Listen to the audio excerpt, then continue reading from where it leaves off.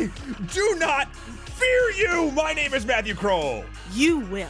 And I'm Princess Weeks. And this is the only podcast about movies, specifically the film, The Last Voyage of the Demeter. Princess, thank you so much for coming back and co-hosting on this Shahirless episode. How are you?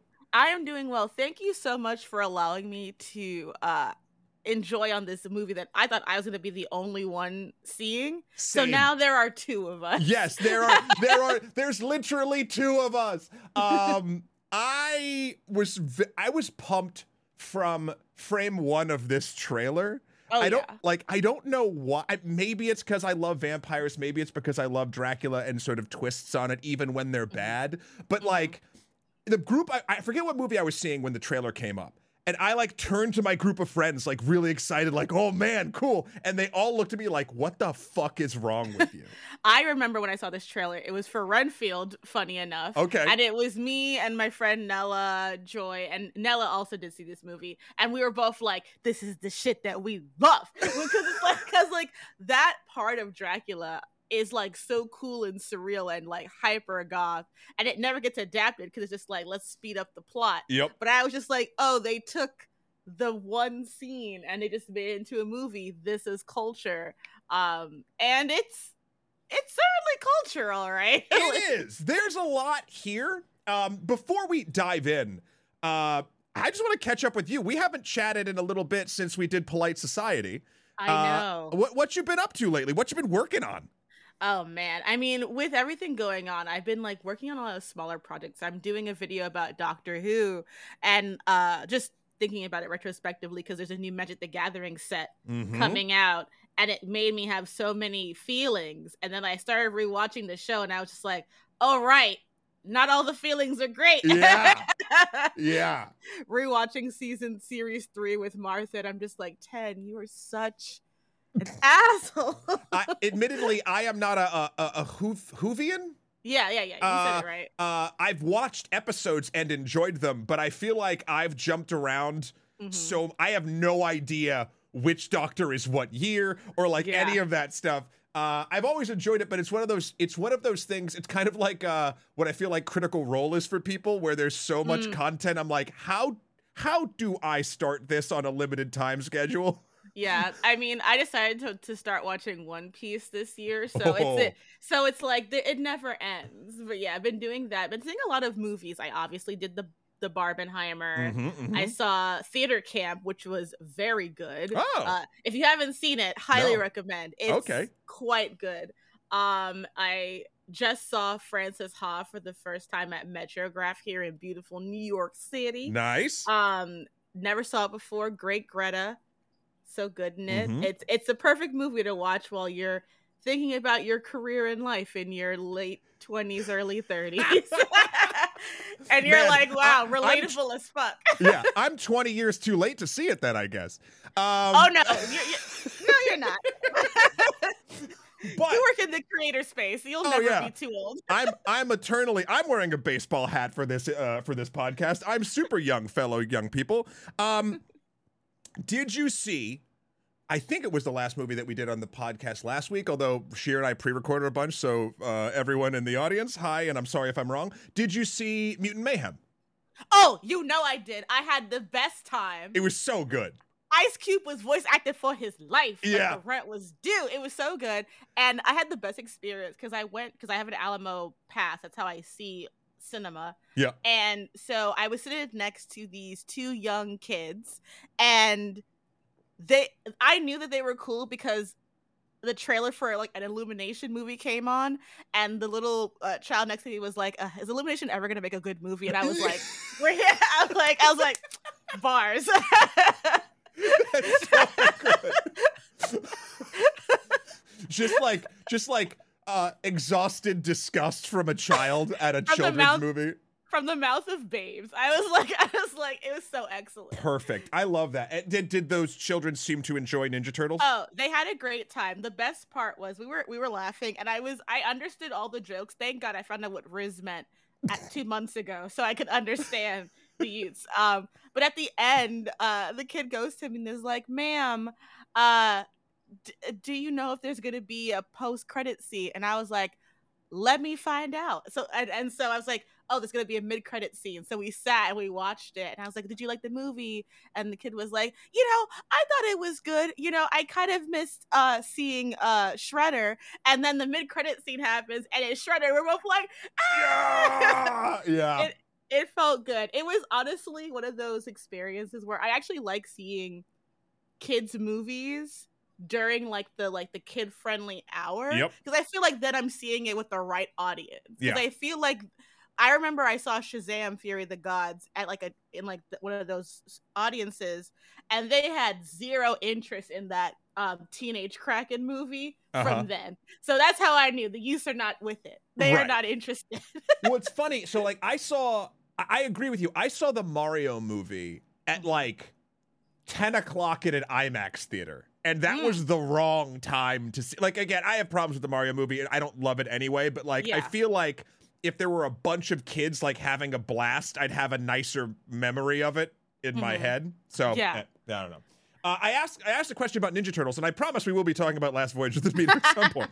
But because Shahir and I got into a discussion about whether or not we think that the Ninja Turtles have the Ninja Turtles have been redone and reinvented and sort of put out a bunch of different times. And he was trying to compare it to sort of, I guess, Spider-Man into and Across the Spider-Verse, etc. The art styles aren't similar, but they're both striking. He was saying that he felt, and I don't want to put words in his mouth, and it's been a minute since I edited the podcast, but he was saying that it's sort of he was curious if the Ninja Turtles still held cachet with the youths, despite the fact that this movie is the most youth-focused, rebranding of them. I posit that they do.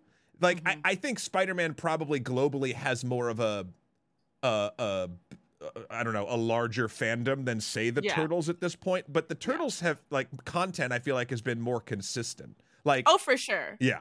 There's been new Turtle stuff every couple of years. There'll be every 10 years there'll be a whole new Teenage Mutant Ninja Turtles animated show, because just a couple years ago it was the one, I think it was the first one with the Black April O'Neil, came out a couple years ago. Yep. That was really popular. And I've loved the Turtles since I was a kid, because my dad got me the comics when I was younger, the old 80s, very much Daredevil inspired comics. And I've just kind of followed it all the way through. And I think it's one of those franchises like Spider-Man where as you get older, you can still enjoy it, but the kids coming after you will enjoy it for the same reasons you enjoyed it as a kid. Right. You get the dirty humor as you get older. The kids giggle, but they don't know what it means. And it just kind of repeats and recycles. Yeah. And I think it has the similar themes of Outcast, and everyone can be their own turtle, like Sex and the City, but for boys. Yeah.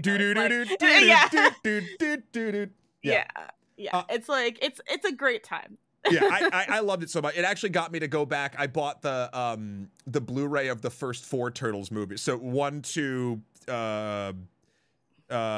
Turtles in Time, which I do not like, and then TMNT. Yeah. They all came in a box set for $5. Yeah, and you're always throw away that one. Yeah. It's funny. I'll watch 3 eventually again, but I really like looking at Mutant Mayhem through the lens of the first Ninja Turtles movie. Just looking at them both, seeing how different they are, what audiences they were trying to reach, and I think for the time periods they were released, I really feel like they both hit strong strides on it. I don't know. I loved it, and I was just curious what your experience was. Yeah, I loved it. I had a great time. I cannot wait to own it and rewatch it. And I also say I loved that I miss animation where people look weird. It was fun seeing that kind of almost Rugrats, ugly, uncanny body type kind of thing. That's so perfect for a Turtles movie in particular, where there's a little bit of a body horror element to it already. But even with, Superfly, what a great design of that character and how they just I'm so glad elder millennials are making art. I'm so glad that we're finally reaching that point. Agreed. Well, speaking of, I don't know if the director of this film is an elder millennial of Last Voyage of the Demeter. I don't know how old Andre Orvidal. There's a lot of lines over the letters and things, so I'm butchering that. Apologies. I don't know if they're an elder millennial. Perhaps they are, but this is the film we're going to discuss today is I don't even want to say a twist. I don't know how to put it. It's a expansion on the Dracula universe that we haven't seen before. I was trying to think if there's ever been a show or a TV or a movie that like did what this movie did about the story. Yeah. I feel like the most I've ever seen are like touches of it and other adaptations of it. Yeah. I feel like what will get expanded more is like the Renfield portion of it, because that's what's happened even in Nosferatu, where I think in Nosferatu it's Renfield first, and then it's then he just goes to, and then I think in like, or is it in one version it's Renfield first? It might be the Dracula with Bela Lugosi. But yeah, I feel like this portion of it either gets pushed over or ignored entirely, which is what makes the premise so interesting, because it is a really good self-contained story. And I think the fun part, someone compared it to like Alien, like the first Alien movie, but on a boat. And I definitely felt a lot of that at certain points, where it's like we're like working class folks trying to like get our money and get paid, but we're not listening to anybody, and just weird shit keeps happening. Yeah. When I finished watching this movie, first of all, I do want to say up front, I really did love it. I'm also going to talk some shit.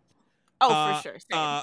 Because this is one of the examples, and I haven't felt this for a while in a film, where a film does 60% of what it's trying to do across the different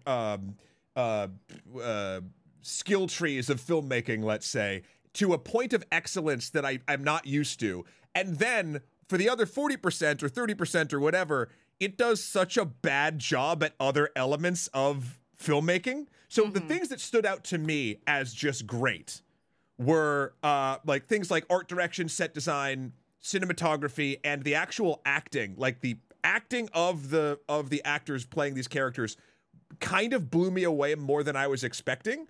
Yeah. Because I thought that the script and the story editing was dog shit. And this is why we're friends, because here's especially Clemens, like he did such a good job. The child actor was really good, but there are moments where it's like, did we just dragging out the movie? Yeah. Like the part where they're trying to save Toby, I'm like, there are 7 of you. Why can't you break the door? I don't understand what's happening. It's like you are already all stuck on a boat. You can't all easily escape. You don't have to create contrivances in order to like increase the terror. Just have him eat the child. Yeah. So we can get this moving. It is, and we'll get into spoilers, I think, around this point too. But that was the thing. Like, I was never not engaged. I really liked watching it.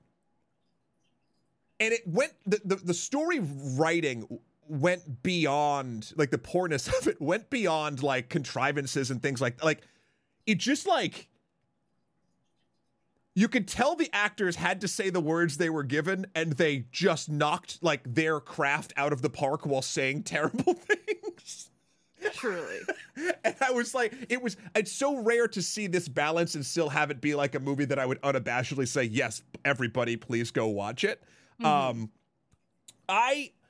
thought, I loved the way, I'm sorry. And the other thing was, from the trailer, I was like, this looks great. I'm not a huge fan of like Bat Dracula. I like a more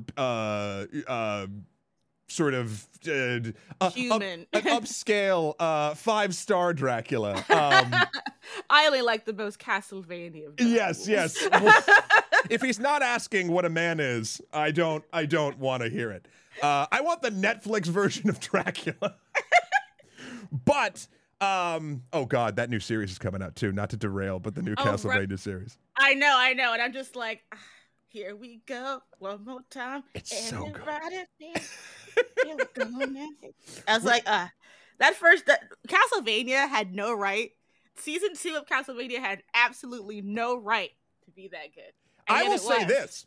Yeah, I'm going to yes and you really hard on this. Yes, and I believe that Castlevania is one of the few series across all 4 seasons that every episode is better than the last one. And the series as a whole, even Ep 1 is great.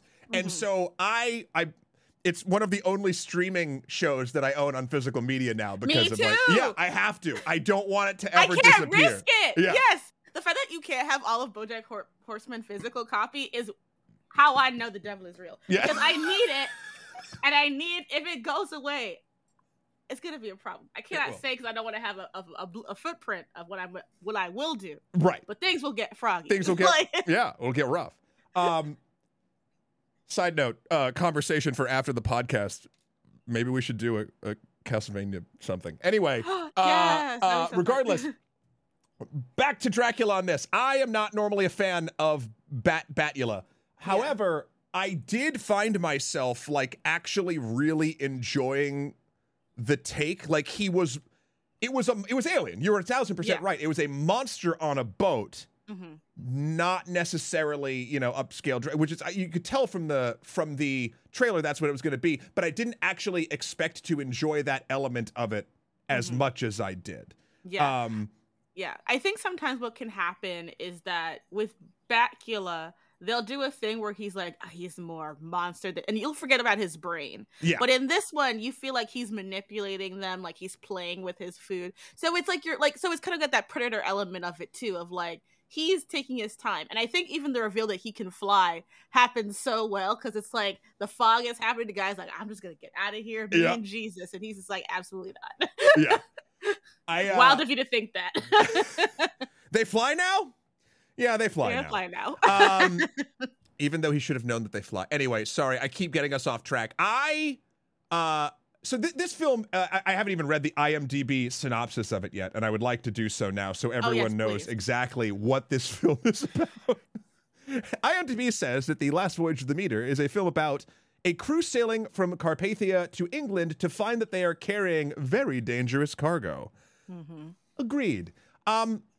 So speaking of this very dangerous cargo, in the story, Dracula is moving to London to find new feeding grounds, basically. Mm-hmm. And his U-Haul. What was that? I said the boat is his U-Haul. Yeah. It's his pod. And he is shipping, 50 crates of earth that he needs to sleep in over there, which is the only way he can sort of survive.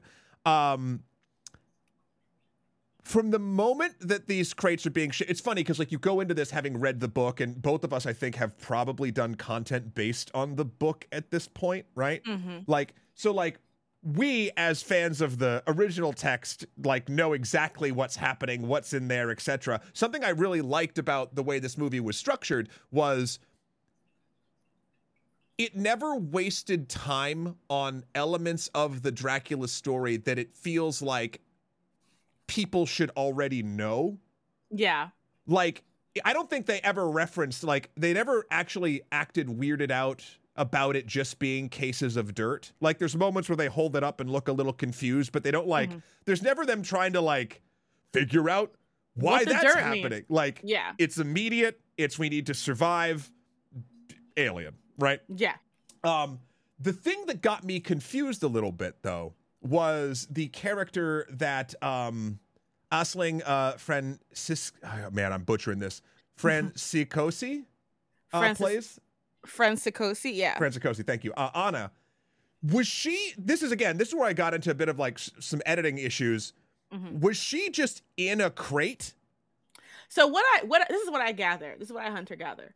I feel like what had happened was she was there to be his snack, to be his little blood thing. He was gonna just nibble on it so that he could just get from to and from unencumbered. Right. Because she got saved, Dracula was like, and I took that personally. And he's just like, all right, now I have to kill all of you. Because I was really just chilling. I wasn't doing anything. I was sitting here with my dirt, trying to just have my little snack. You don't even know her. And you just take my food from me. So I had to double down. I like that read.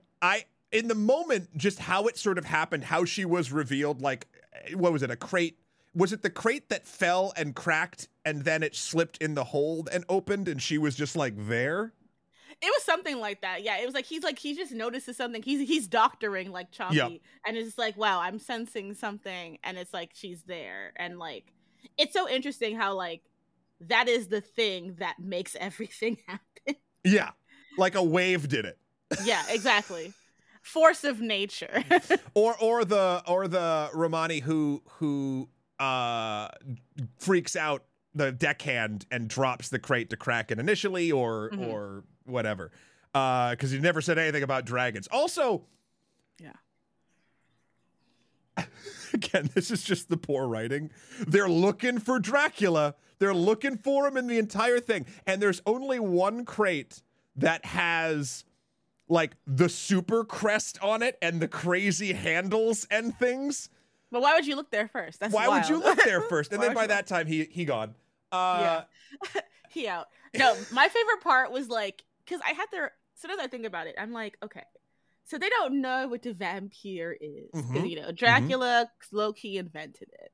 But I also feel like if you see that your friend that got bit turn into fire in the daytime, maybe we want to just wait until the daytime to do this stuff? You think that might be a good idea? One of y'all is a doctor. One of y'all is actually went to school. So I think one of you could have called like, let's just wait. 1,000%. Shout out to Corey Hawkins, who played Dr. Clemens. Yeah. Who did an awesome job there. Yeah, that was my big plot problem with the film. Is that, look, I've never sailed on that kind of ship. I don't know how much day-to-day needs to happen across a crew of a bunch of people to keep that thing afloat and moving in the direction that it needs to. But I imagine, other than paying attention throughout the day, you probably do have a lot of time. And after they see the first, one of their crewmates go up in flames after being bit,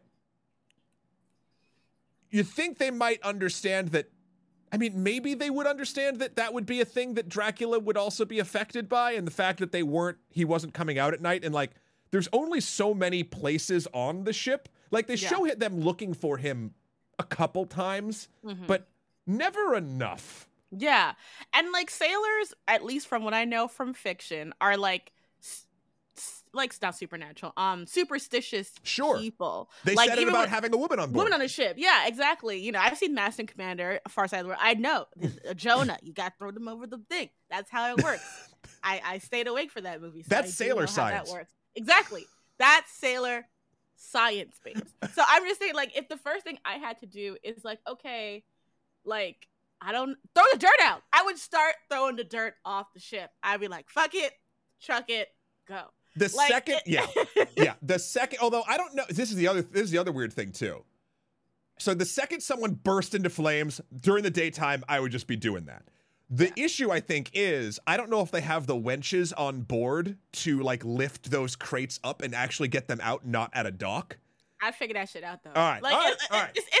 I also feel like if it's just opening it and just scooping the dirt out, I would be doing something. And like, I know that in the book, Dracula isn't really impacted by daylight like that, but they don't know that. They don't read the book. Sure.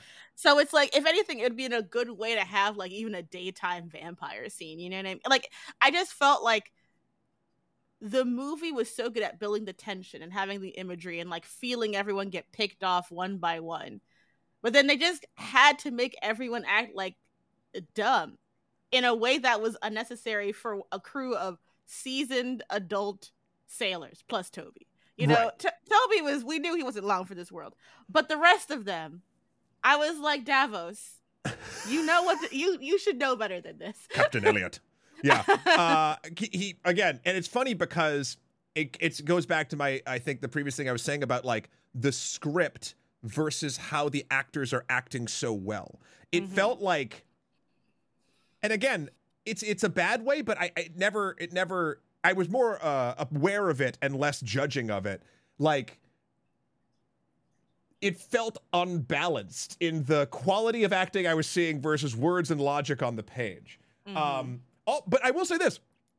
Going back to Toby, going back to the kid, Woody Norman, played by Woody Norman, he did a great job as a child actor, and kudos to this movie, spoilers, for going to the place of just icing him in like horrifying ways. I respected it. I thought it was gonna be like midnight mass and like the kids might survive, but no, they were 86. A kid dies in this thing, and a dog dies in this thing. so, and it's his dog. It's the kid's dog first. This is a sad movie. Yeah, it's very depressing. And I think Ainsling is such a great actor that even when they are playing a ridiculous character, I'm like, I still love this. Yeah. And you know what it reminded me of? I was like, that terrible character of Anna from Van Helsing died so that this character could live. Because they're both named Anna, and I'm just like, wow. You see how with one dies, the other kid risen? It's like that. It's been so long. You're talking about the 2004 Van Helsing? Of course, with Kate Beckinsale and Hugh Jackman, absolutely. I own it in 4K. Yo! I own it in 4K. It's been a minute since I've watched it. We should You know what? That's your ideal Dracula in that movie. Yeah. Because he's very sophisticado. Yeah, he's very, very sophisticated. Yeah. Vladisilis Dracula, I believe. Not genus and species. Yeah. Oh my gosh. I forgot about this. It's funny. This is one of those movies, the 2004 Van Helsing, when they were trying to figure out what to do with Hugh Jackman in a post-Wolverine world. His B-sides were wild. Yeah. All right. Well, we got to watch that. You own it in 4K, you said? I do own it in 4K. We'll find the largest screen possible. I rewatched it recently, and I was like, you know what? Not even a third. A fourth of this movie is genuinely entertaining. The rest of it, this is the most beautiful train wreck I've ever seen in my life. It's so ambitious. It's so ridiculous. It's like, if I had to keep a bad movie between this and The League of Extraordinary Gentlemen, yep, I'm keeping Van Helsing. Yeah, I agree. It's joyful. There's a weird joy to it. It's Hugh Jackman finding his feet. Yeah. And yes, Anna died in that movie, so this Anna could walk. And then die, but die better. Sure. Die better. Yeah. Died like real better. Yeah. No, this is another good thing I'll say about the film. No death felt cheap. Mm-hmm. Even like side deckhand deaths felt like they kind of mattered. There was a real, and I think it goes down to the way it was shot and the way it was acted. There was a real sense of like, not family, but like work community, like sailors. Like it felt like real sailors knowing they had to watch out for each other, even if they weren't like on the same page, even after the discussion of like, what are you going to do with your share? And like people getting mad at the doctor or doing whatever. Specifically, I really liked the conflict between Wojciech and Clemens. Mm-hmm. Wojciech played by David, another name I can never do, Dashmalchin. Yeah. Who's just popping up everywhere now, which is awesome. I loved that conflict because it felt like a real conflict with a real ending to it. Mm-hmm. It's funny. I put that in contrast with another conflict that was similar in a piece of media that I've been engaging with that I think this is the first bad mark I'll put on the thing I'm about to say, but I've been playing a lot of Baldur's Gate 3. Oh, so have I. Oh, yeah. And the conflict between Lizelle and Shadowheart, I really like, but I just got to a point where it's possible, and due to my incredible warlock persuasion checks, you can talk them through, and they get to be okay with each other.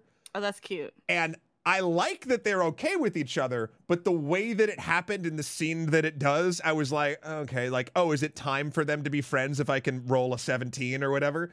Like, in this movie, I never felt like the conflict wasn't real or based in their characters. Yeah. It wasn't just like they were mad at each other because, like, one's a sailor and one's a doctor. It's like they all had every character in this movie had little extra things going on that made their choices when it came to interacting with other characters make sense. Exactly. And I think that, you know what I would say? This director, I want you to direct Moby Dick. Because I feel like this is an audition tape for doing a good Moby Dick movie. I was just like, let's just go. Take the same cast, still same movie. Yeah. I have not seen anything else from Andre. I know he did Mortal, and he did, he did Scary Stories to Tell in the Dark in 2019. Oh, okay. That was the anthology series, right? I believe so. And then in 2010, No, he did. I always get confused. Wow, he did Troll Hunter. Oh yeah, absolutely should do a Moby Dick movie. Yeah. That's so funny. That's so perfect. This is an audition tape to do a Moby Dick story. Yeah. Oh man. You see what we come up with here on the pod? I love it. I love it. Okay. So with all of that said, and the way, like, how do I put this?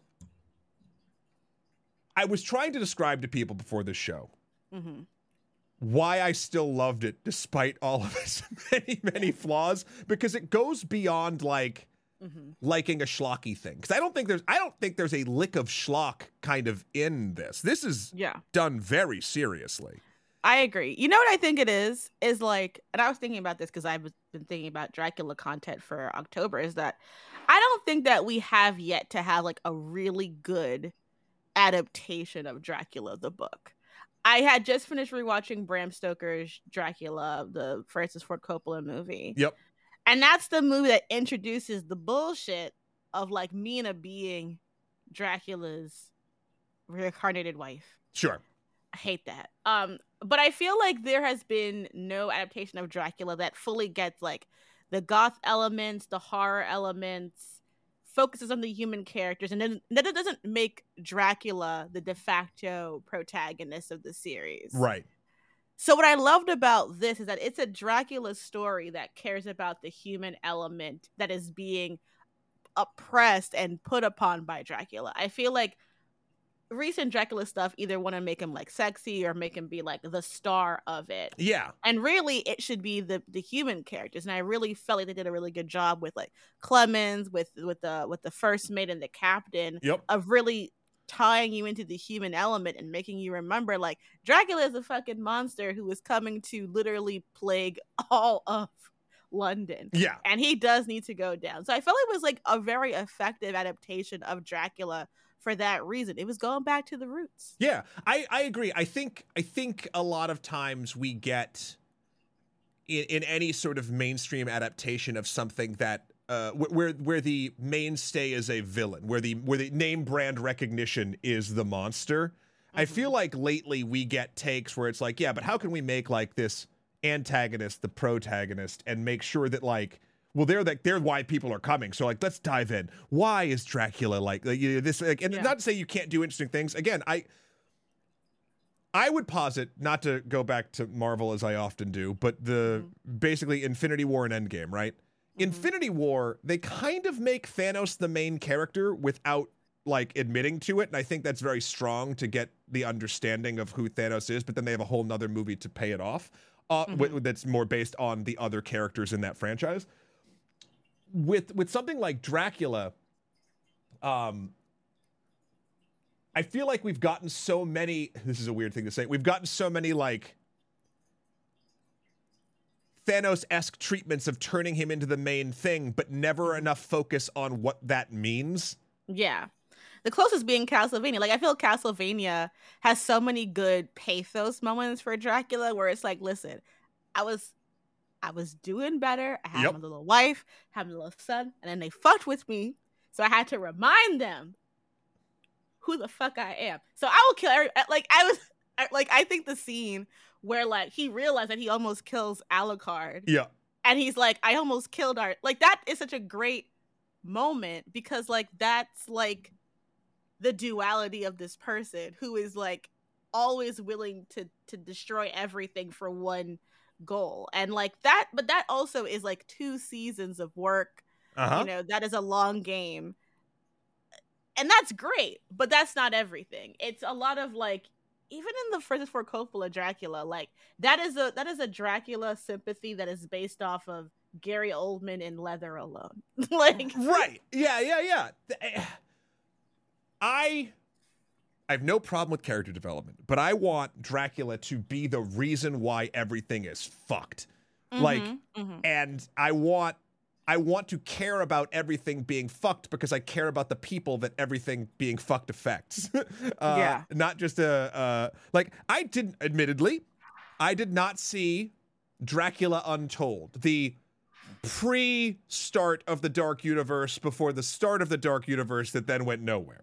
Oh yeah, poor Luke Evans. I know. He really be trying. But did you see that movie? I did not. No. I did not partake. Okay. But it is only 92 minutes, which in my opinion is the strongest thing I could say about it.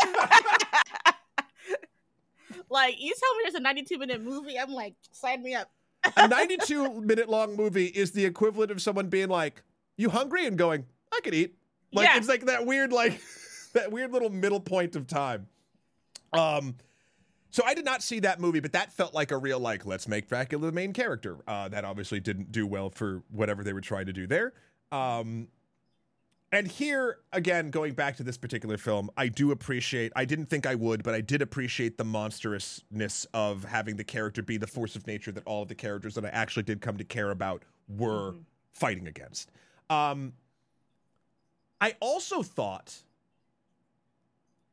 I didn't expect to give a shit about the crew or the specifically Captain Captain Elliot and Wojciech's sort of relationship. Like, very easily you could have made Wojciech the guy who, like, is jealous and then does a thing that then fucks the thing up, and they would have got Dracula if only Wojciech didn't not believe in doctor science or whatever. Right. They didn't do that. They have a heartfelt moment about, this is my last assignment. You're going to be captain. Oh, that's great. And then they have a tie-up with it that's like, you would have made a great captain. Like, knowing they're all going to die. Yeah. And, like, those are small moments I find in a lot of these movies, especially with, like, adapted works with big names sort of tied to, big like, IP names tied to it, like a Dracula thing. I find that those are probably the moments that get cut the most because they don't think it's going to have, like, the weight or, like, to get rid of time. And here it was nice because they just sort of, like, gave breath to the characters, like, what they wanted and what it mattered. And that made the ridiculousness of them not being able to find an 8-foot-tall Batman on the boat in the day a little bit more purchase. Absolutely. Because I think one of the things that kind of gets lost in, like, a good horror movie is that, like, you do need to care a little bit. Yeah. You need to care a little bit about these people. You have to care a little bit about what the stakes are. Like, I think, they did the usual Heat thing, like, it's my last job, but also just, like, he wants to raise his grandson in a good way. They're all good enough people. They just want to, go to the brothel, get paid, not experience racism anymore, the simple things in life. Yeah. So, yeah, it makes them all relatable, and it makes it just really sad knowing they're gonna die. Fun fact, Dracula Untold made $217 million. Fuck! Do we need to see that now? Do we off of a $70 million budget? So technically, which $70 million, y'all are on crack. But also but technically a hit. It just got totally eviscerated by critics, but I happens to the best of us. Is that the strength, man? I don't know how to do this research fast enough for this podcast. Is that the strength of the Dracula name? Maybe. Oh, you want to see something better? So the Mummy made $410 million. And they still cancel that universe. Wow. So, Jesus. I wonder why then. Is it just because normally the money would just make the things keep happening? That's the thing that I don't understand. It must have been something. Someone must have a video essay about this because, like, if they've made all of this money, they would have found a way. Life finds a way. Life finds a way. If you know, dear listener, a video essay that Princess and I could watch about exactly why the apparently money printing dark universe got canceled, email us in at onlymoviepodcast@gmail.com.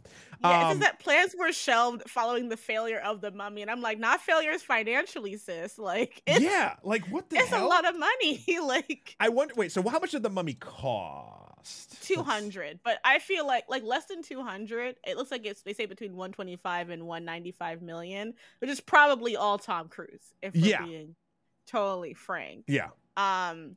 The reception was negative reviews, but again, they do not care. They don't give a shit about that. We have plenty of films to show that's the truth. Yeah. I was looking, I and then I wonder, like, for the Mummy particularly, if the budget is 125 million, I wonder how much then was marketing. Like outside of that, right? Like, was it another 100 million, and then therefore, but still, then they would have made what 220 something mil? So apparently it's just the marketing, because they say that due to a combined production and market cost of 345 million, it was estimated like so essentially they spent a shit ton of money for no goddamn reason. Because if they hadn't done that, they would have made their money back. You're ridiculous. Also, I'm looking here at the breakdown too. I love this is now just about the Mummy and the Dark Universe. Okay, so technically this is part of it. It would have been part of it if it kinda, yeah. Yeah. This would be the Werewolf at Night, or what's the Marvel show, the one-off? Yeah, that werewolf thing that I never watched. Yeah, I didn't either. I heard it was good too. No, so the domestic take of the $409 million for the Mummy was only 80 million. Was so like 19.6. The international was 329 million. Okay. So I wonder if there were like, if this was during a period of time where like stupidly they didn't like, well, if it's not making it in the US, then like whatever, you know what I mean? Like, yeah. So that could tie in. Yeah, it's such a weird thing, because it came out apparently right behind Wonder Woman, which is like, because it came out the same year. Yeah. A third film currently in development. Not anymore, baby. Another universe destroyed. But yeah, it's just like, I feel like they just shot their shot too early with trying to do the whole combined universe. Because I feel like if they had just made good movies with the Universal monsters, it would have organically just happened. They would have been printing money in their own way, because everyone loves a Halloween event.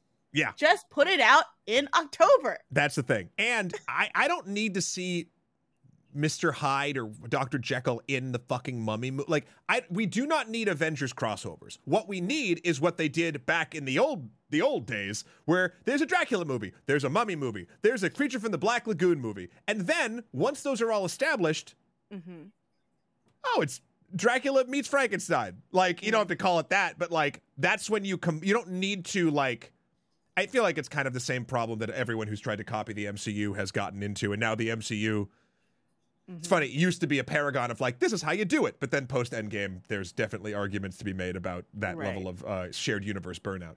I don't know. I feel like you're right. They should have just made their own movies during the spooky season.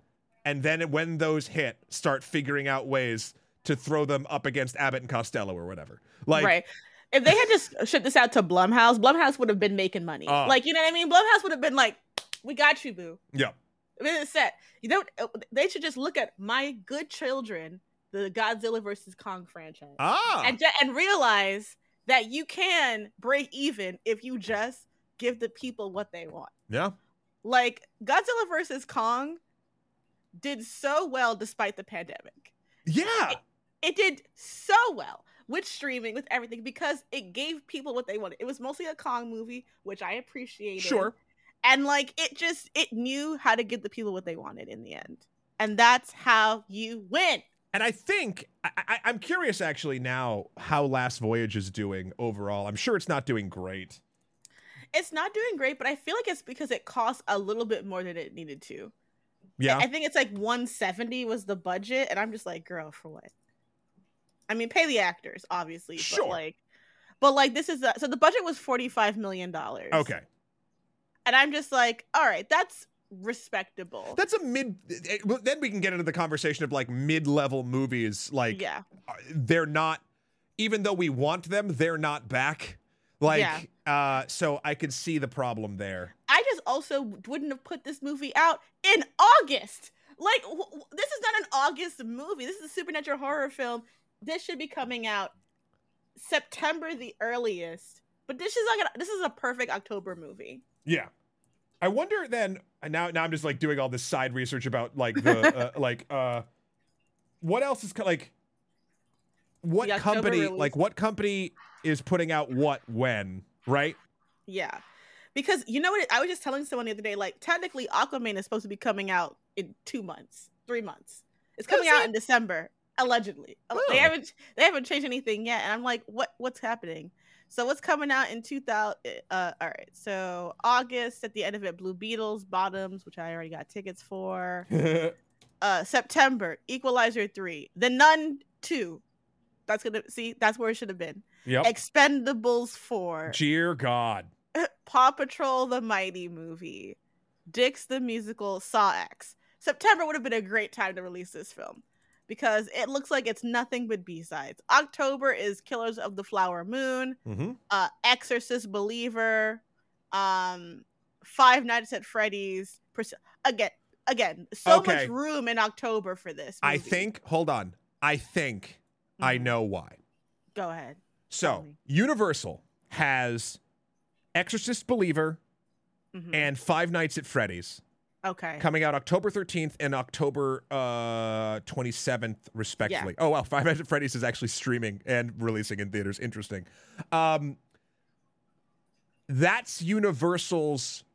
I think they're probably afraid of putting a third movie in the rotation there because it would eat other movies' lunches. Now, if I were to choose based solely on IP, which out of those three, including Last Voyage of the Demeter, I would want to put in October for success, I would move Exorcist. Yes. I know Exorcist would, or Five Nights at Freddy's if it was done. Well, the thing about it too, like Five Nights at Freddy's is also streaming on Peacock at the same time, so ain't nobody gonna go to the theater to see if it's streaming on Peacock. Yeah, like it's like that's. I don't, and also listen, I don't think the Five Nights at Freddy's movie looks bad per se. I've never been a fan of the franchise, but I do know we're a little long in the tooth for a film. Like I would say that the Five Nights at Freddy's fever. I know there's fans of the franchise, of course, but like it's nowhere near where it was when PewDiePie or whoever was screaming about it. Like, you know what I mean? Like, it feels a little late in the game. Also, I don't know if you've seen the Exorcist Believer trailer.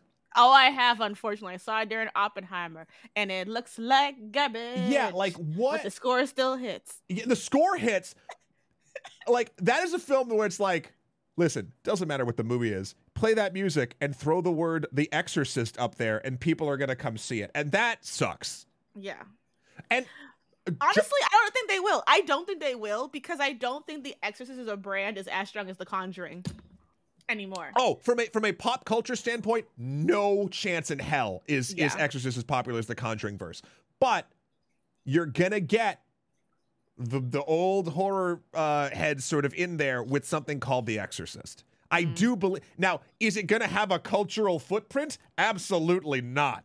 Could you get people that don't actively discuss films on the internet outside of that range or whatever to go see that movie? Yeah, throw the name up.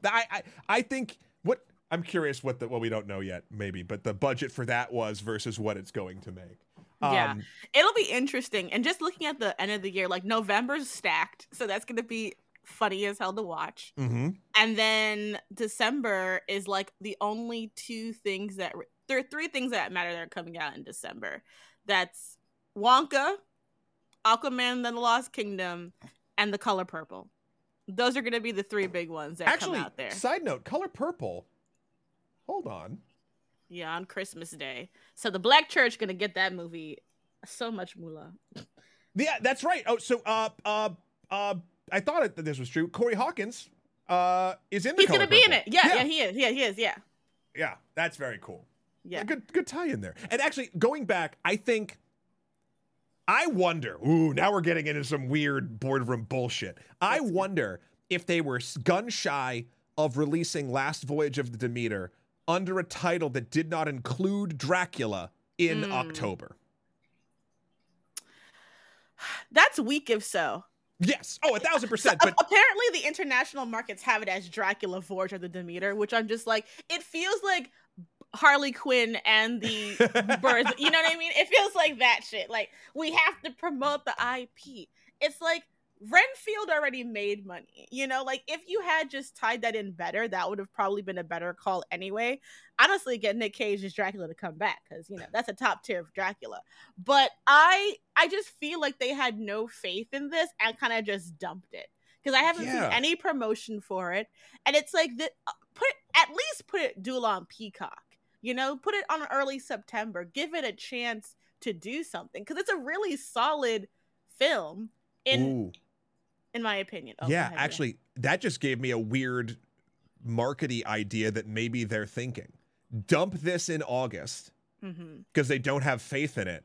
But then they have a bigger name, not bigger name, but a larger horror movie to put on streaming in the month of October.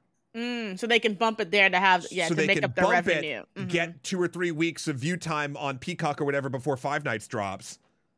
Maybe this is just a big dumb game of Tetris.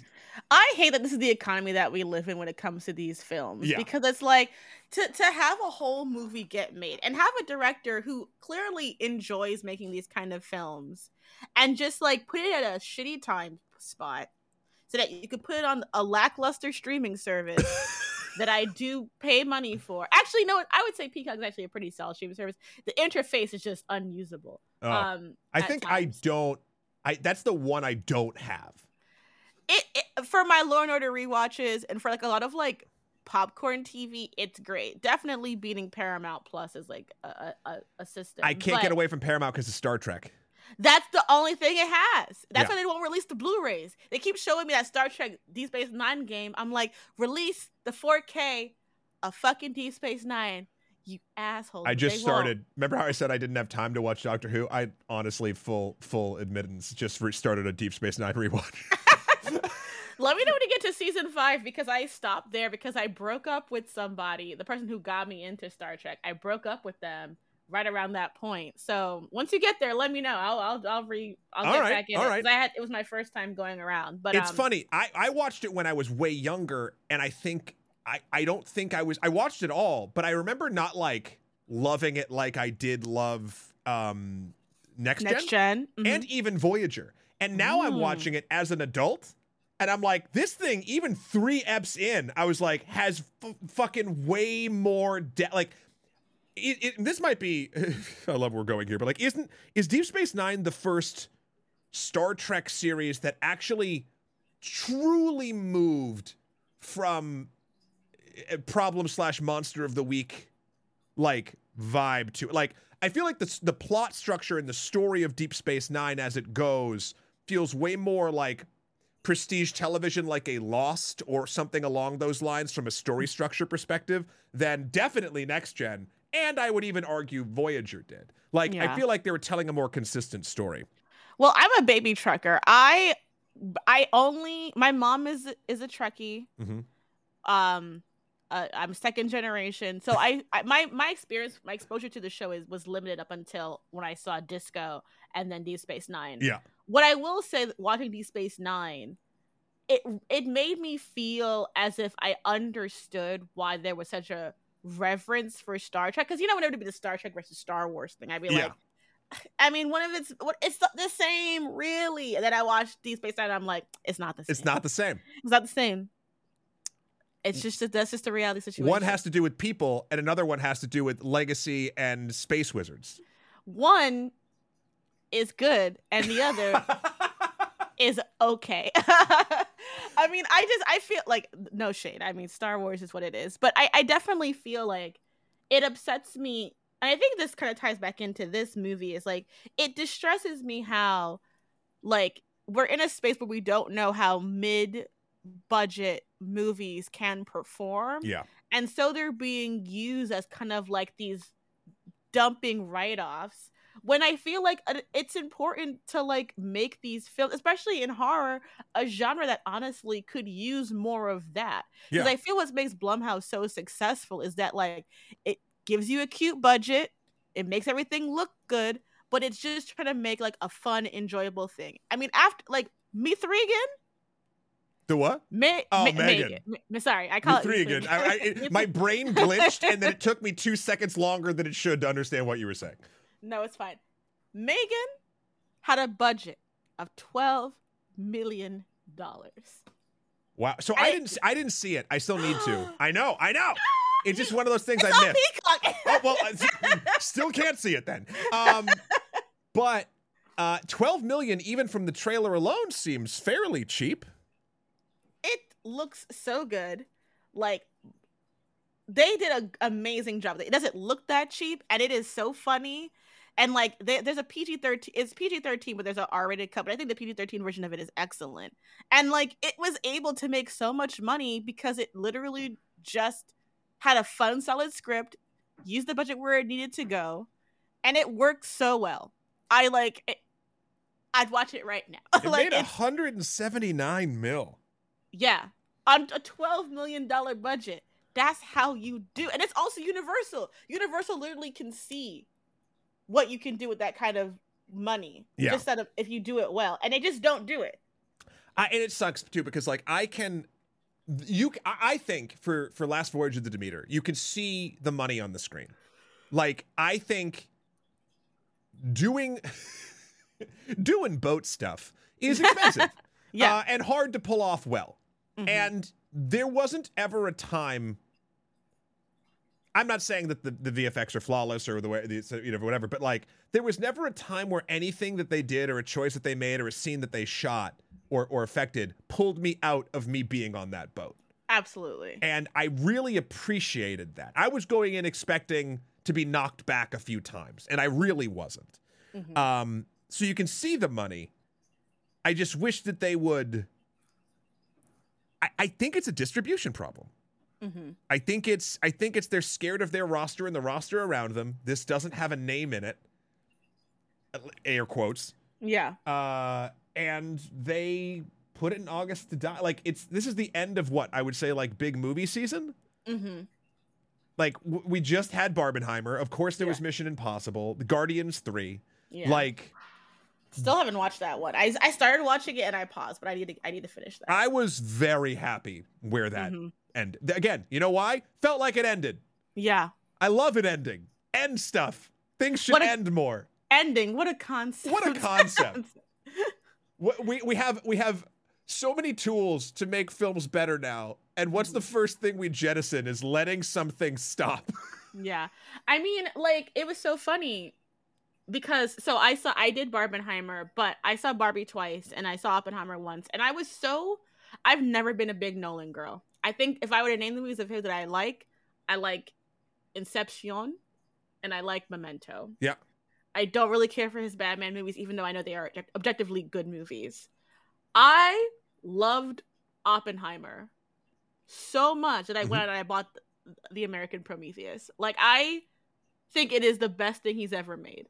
And I was so stunned that the fact that even though it's a 3-hour movie, it still feels more concise than fucking Interstellar. Like, it's a terrible movie. But it's like, and like, I sat there thinking to myself, like, wow, 2 big budget films came out that are the perfect pairing of the right director, the right cast, faith in the product, and even though there's a whole aspect of Marvel being an IP, but like a fucking original ass thing, and they're both fucking great. Yeah, that's what I want, and this is in its own way that thing. I think it has a great cast, a director who obviously cares. There's a few things that are very much like we're making this for a big audience kind of things, but overall I'm like, this is the kind of movie that I want to come out in theaters during Halloween with all of my little spooky friends, like, oh, let's go see a Dracula movie, and like we talk about it and be like, oh, that was so fun, I would watch it again. There's a natural place for this to fit in, but I don't feel like they felt confident in it because of everything else putting up these very big excellent movies, because Blue Beetle is coming out, that's going to take a bunch of attention, like it's so distressing. And Blue Beetle is also not doing well because we're in, first of all, it's DC, but second of all, we're just in a space where people are not flocking to that. And I feel in a post-Barbie Oppenheimer world, like, I don't think Marvel's is going to be a steal the way people think it is. I don't think that Aquaman can be. I think that things are changing and that the audiences are showing people that they will show up, but they want it to be good. Yeah. They want it to be good, because all the movies that have done really well this year are good movies, because TMNT is doing fairly well for what it's doing. It's the Spider-Verse, Barbenheimer, like, people want good. They're not going to leave their house for less than that. I think that's the sentence, right? They're not going to leave their house for less than good. Like, and look, it stinks Well, no, it's great that that seems like it's finally happening. Mm-hmm. The downside to that is films like Last Voyage of the Demeter, Blue Beetle, etc., that are legitimately, I would say, really good, fun movies, are going to feel the brunt of that change as it swings back. Yeah. Demeter because of placement via other movies in that sort of cycle, and Blue Beetle because, oh, look, another superhero movie with a CG fucking suit. Which, again, I like it. think it looks good. But, like, even me, the superhero shill who normally flocks out to see anything like that. Mm-hmm. I stopped going. I didn't even see Flash in theaters. I will see Blue Beetle, but I haven't gotten my tickets yet. Like, I feel like I can even see me slipping. So yeah, I didn't see the Flash in theaters. I'm only going to be seeing it through Luffy-like activities, because it's not out on Max yet, which is the only way I was going to watch it. Wait, isn't Flash out on Max? No, not yet. It's not coming out, I think, till next month. I could have sworn Dave mentioned he watched it on Max. Did he? Dave, you're a liar. Hold on. No. Well, we're gonna have to fight Dave now. Let's see. Let's see. Yeah. Oh, it's coming out on the 25th. Oh, okay. I don't know. Yeah. Maybe it was like on like you. He's special. He has special abilities. He does have special abilities. He is the superhero of us all. Yeah, so I still haven't seen it. I've seen too many clips of it across shorts and TikToks and shit. So like I kind of get it. I also don't care. I don't know. I want a million more Last Voyage of the Demeters before I get anything else that remotely looks like that movie. Yeah, I mean, there are so many. This has reminded me that, like, in horror films and horror novels, excuse me, there are so many of those small moments that you wish you could just sit with more. Mm-hmm. And I feel like this is for the book nerds. You know, this is for like the people who are like, yeah, I want more of this one thing. Like, I think about like in Frankenstein, like the how the portions where the monster is being taught like by the girl how to like think. I'm like, wow, a movie from her perspective about Frankenstein would be so good right now. Like that's the kind of stuff that I wish we had room for right now. Yeah. But I feel like just like all those all white male directors were saying 5 years ago about the big blockbuster pushing it out, they were correct. Yeah. It's funny. Shahir also has been screaming from the rooftops about this, and back 5 years ago, 6 years ago, whatever, when I was full on the Marvel train and they couldn't miss, I was like, it's just what the people want, man. I don't know what the fuck you're saying. It's like I'm now seeing the folly of that and the way that all the people that have been saying things like that are entirely right. Like we got served ice cream for breakfast, lunch, and dinner. And for a while, man, that was cool. Yeah. And then our stomachs started to hurt. And we realized that perhaps we need a broader diet of cinema. Yeah, it's so funny, not to talk about another podcast, but the Ringers Midnight Boys were doing a thing about like the state of the comic book movies, and they were talking about specifically the diversity that is happening now, and like why it hasn't been working. And they made up a point that I thought was actually really good, is that like even though we may like those characters, there are not a lot of iconic stories with those characters to adapt. Right. So it's like the reality is like right now, so it is the B-sides. Like, I hate to say it, but it's like the people that you want to see go up against Kang are the Fantastic Four, baby, and they're not even in the building. Yeah.